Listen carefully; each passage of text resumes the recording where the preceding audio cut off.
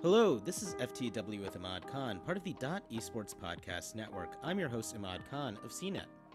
Earlier this month, Overwatch League teams began a collective bargaining process against the league, according to a report from Jacob Wolf. His report says that league teams retained British law firm Sheridan to start a bargaining process after, quote, years of high operating costs and continually missed promises on revenue, end quote. The report says tensions are high as teams have spent anywhere from 7.5 to 10 million in franchise payments, as well as an additional 1 million in yearly operating costs to maintain their teams. This is on top of the cost to enter the league. Season 1 teams had to pay 20 million for a franchise spot. Season 2 expansion teams paid anywhere from 27 to 35 million, per a report from ESPN. The Overwatch League is owed approximately 400 million in franchise payments, according to a May 2022 report by Wolf. The decision to collectively organize is being led by Overactive Media, the owners of the Toronto Defiant, according to Wolf. Joining me to discuss the latest developments is Justin Jacobson, an entertainment and esports attorney. He's also the author of The Essential Guide to the Business and Law of Esports and Professional Video Gaming. Justin, thank you so much for coming onto the show. My pleasure. Thanks for having me. So, Justin, this from the outset seems like a pretty big mess. But I think the area that I'm most curious about is, can teams collectively bargain? I mean, didn't they sign a contract? Didn't they know what they were getting into? I mean, I think what's really interesting about this is that, you have multiple teams over multiple jurisdictions, different countries, and they probably all signed a similar agreement to be part of this league, and most of these agreements have arbitration clauses where the idea is that any dispute regarding the agreement would be decided via alternative dispute resolution, so arbitration or mediation.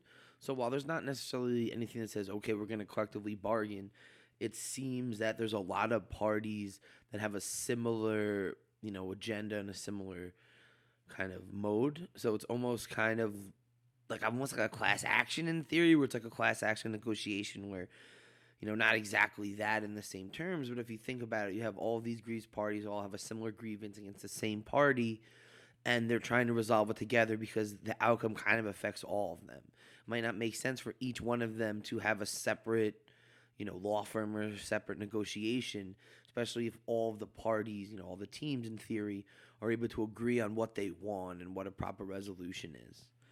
So I think it's really interesting that, because of these agreements have choice of law provisions, whatever the agreement says, that's what kind of guides everything. So, I assume that, there's California law with, Los Angeles County jurisdiction for any dispute. So I'm sure a lot of stuff, is going to be based on that. What's interesting here is that it seems that the teams spent a lot of money to get into the league.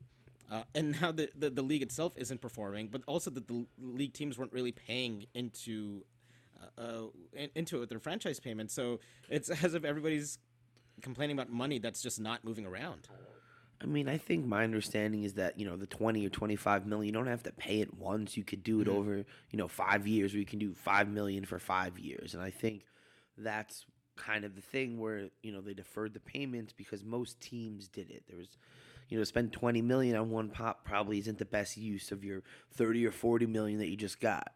Does this essentially put Activision Blizzard in a more favorable position here because they're essentially owed a bunch of money? I mean, I think it's one of these things where, these agreements were based on, potential projections that might not have been, as reflecting what they actually were going to be. And obviously there's all these statements protecting them and disclaimers, but, they definitely didn't foresee a COVID shutting down and, disrupting the whole, in-person economy, which they kind of thought was like a huge thing is going to develop. And then beyond that, what are their actually written obligations to the teams? What are they supposed to do in order to earn these franchise fees, which are really kind of, in their minds, what they need to operate the events and to run the league and do all the administration stuff and, act as the tournament admin.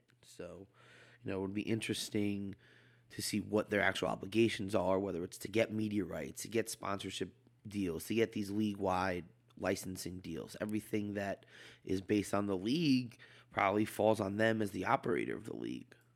I guess one thing that is also kind of maybe mysterious is how some of these teams really do make money. I mean, apart from participating or getting tournament winnings, it's largely just skin sales and probably merchandise sales. Has that been seen as a lucrative enough let's say, earn of cash to really support the expense that's being put out into these teams. I mean, you've seen the publicly disclosed numbers. Teams are losing $20 to $30 million a quarter. So, clearly the system as it exists probably needs a bit structuring. But I think you're seeing teams get innovative.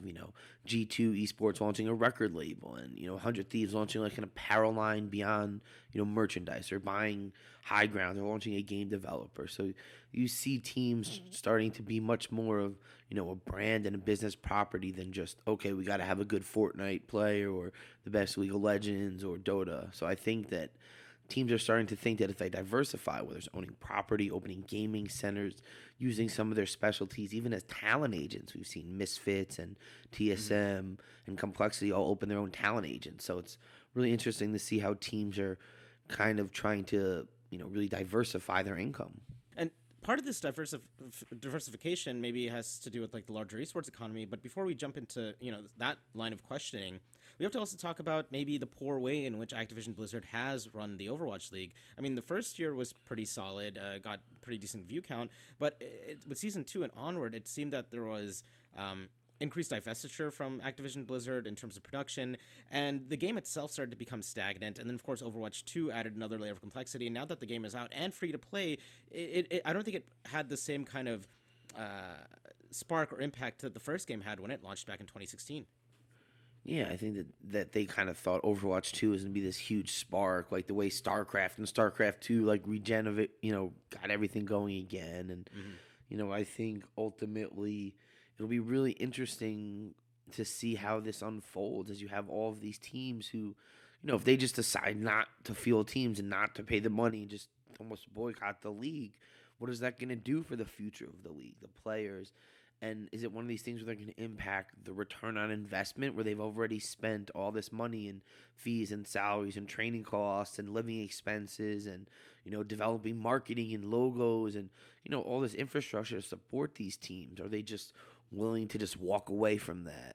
In your experience, at least speaking to people on the inside or in the esports industry as a whole, what are some of like the largest complaints that teams might have with Activision Blizzard? I mean, I think it's one of these things where there's agreements, have these contract clauses called morals clauses where, if certain things put you in certain bad reputation or public ridicule, you have the ability to get out of it. And I think as you saw with the slew of litigation and allegations against Activision Blizzard, they lost many or, terminated or paused many sponsors, from Coca-Cola to Kellogg's to Pringles to State Farm to T-Mobile. Like, these are blue chip Fortune 500 mega companies.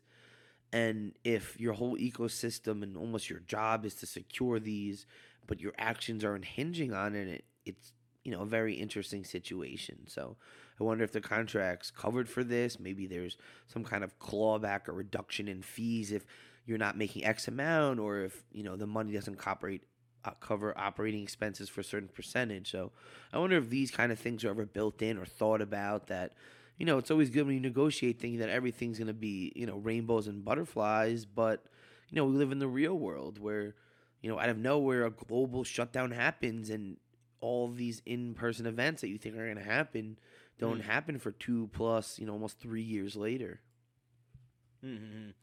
Do you think that these teams actually do have a recourse to take, at least in regards to like the moral rights that they were owed by Activision Blizzard, and then the fallout that came from the allegations from Activision Blizzard? Can they legitimately say that now we have a case to like bounce out of our contracts because of the actions of Activision Blizzard?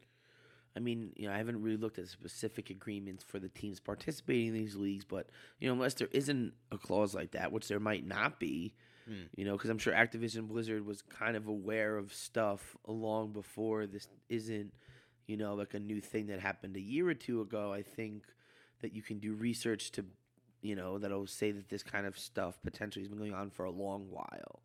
So I think ultimately it comes down to what are the representations in the agreement. What did Activision Blizzard actually have to do, and are they doing it, and to what degree? And, if you're not able to get sponsors, you're not able to get media rights and things that's like kind of your job under the agreement, your obligation, you're not really upholding your end of the bargain. So it's like, if you're not doing your side, how can the teams uphold theirs. And I think that's where you kind of get to this dilemma of ultimately a shutdown or long litigation doesn't really help anyone. They're both, all these are big purses and talking about what, 20, 30, however many millions of dollars. So even if you spend 100,000 or 500,000 to save you 10 million, that's probably a good investment. And, if there's a court injunction that says, okay, well, no one has to pay fees until this is resolved, or, the court gets involved because you can't settle it through, alternative dispute, mediation, arbitration that it seems like they're trying to undergo, it'll be very interesting. And this, be one of those things that you study, people are already talking about as a business case study. Maybe it'll be a legal case study as well. What, if any, does the Microsoft purchase of Activision Blizzard have to do with how these teams are considering their actions? I don't know. I think that there's just so much going on, and until that's finalized and the dust settles, and it feels like it's having different responses from the U.S., UK, and all these different countries, because obviously it impacts the whole video game market, the global market, at such a huge degree. So I'm interested to see how it all plays out. If it goes through, is it one of those things where when Disney bought Fox, they have to divest certain things and they had to sell off certain properties they couldn't take from Fox? So maybe that's how it kind of plays out. And then let's jump into the larger esports ecosystem at the moment. Right now, 100 Thieves, or earlier 100 Thieves had to go through some layoffs. Games Media is being slashed across multiple websites, but of course, it's more on the media side. What does the what are some of the things happening in the esports industry? I guess from a financial perspective, and what does it mean by the build up for the last 10 years? I think it's one of these things where the whole economy is finally catched up with it almost being on pause or slow mode for, 2+ years. So I think it's one of these things where maybe there was this super hype that was fueled by, esports gaming everywhere. But I do believe, wholeheartedly that this is going to be huge. It is the future that, I don't think it's going to get anywhere near its full form for another 5, 6, 10 years when the kids that are 10, 11, 12, 14, 15 become 18, 19, 25-year-olds. They become this purchase power. They're, and our generation becomes the more decision makers. And, as we kind of cycle through the people that are kind of running things on all levels, that's when I believe this will really see and become what it could be. So I think it's one of those things where there's growing pains and figuring itself out in every industry. And, when new things come, you have to shift with it. But ultimately, I think if you look around and, the statistics back it up, how many percentage of teenagers game? Nearly, a majority, if not 60, 70% of them. And, then the adult professional age, it's a really high number. So it's just going to keep going. So ultimately, even with the poor economic forecast, you still have an optimistic outlook on the esports industry.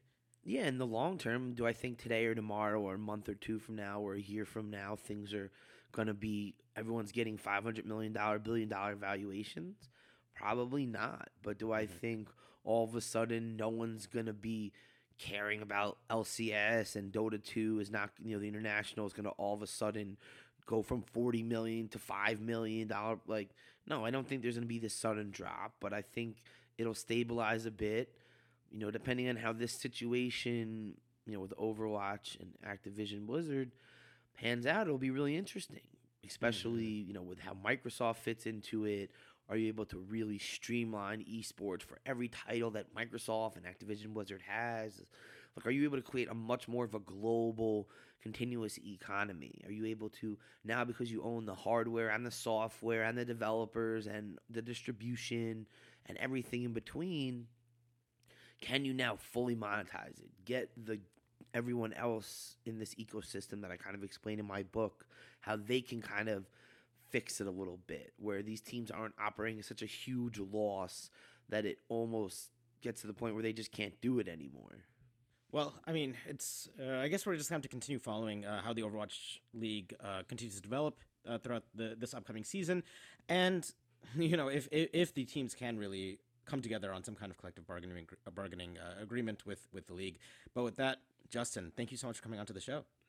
My pleasure. Thanks for having me. You know, to kind of like tie it up, I think ultimately there'll probably be a deal that'll be made. It's kind of in both of the parties' interests, and that's why I think they've kind of gone the negotiation collective, like we're all in this together kind of mode instead of being a bit more hostile, because that's probably how you're going to get better results. So, you know, that's how I kind of believe it'll kind of shake out.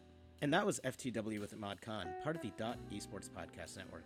If you enjoyed the show, please rate and share. To follow Justin and keep up to date on the latest in esports law, you can follow him at JustinJESQ on Twitter. To follow me and my work over at CNET, you can find me at Imad on Twitter. And with that, we'll catch you guys next week.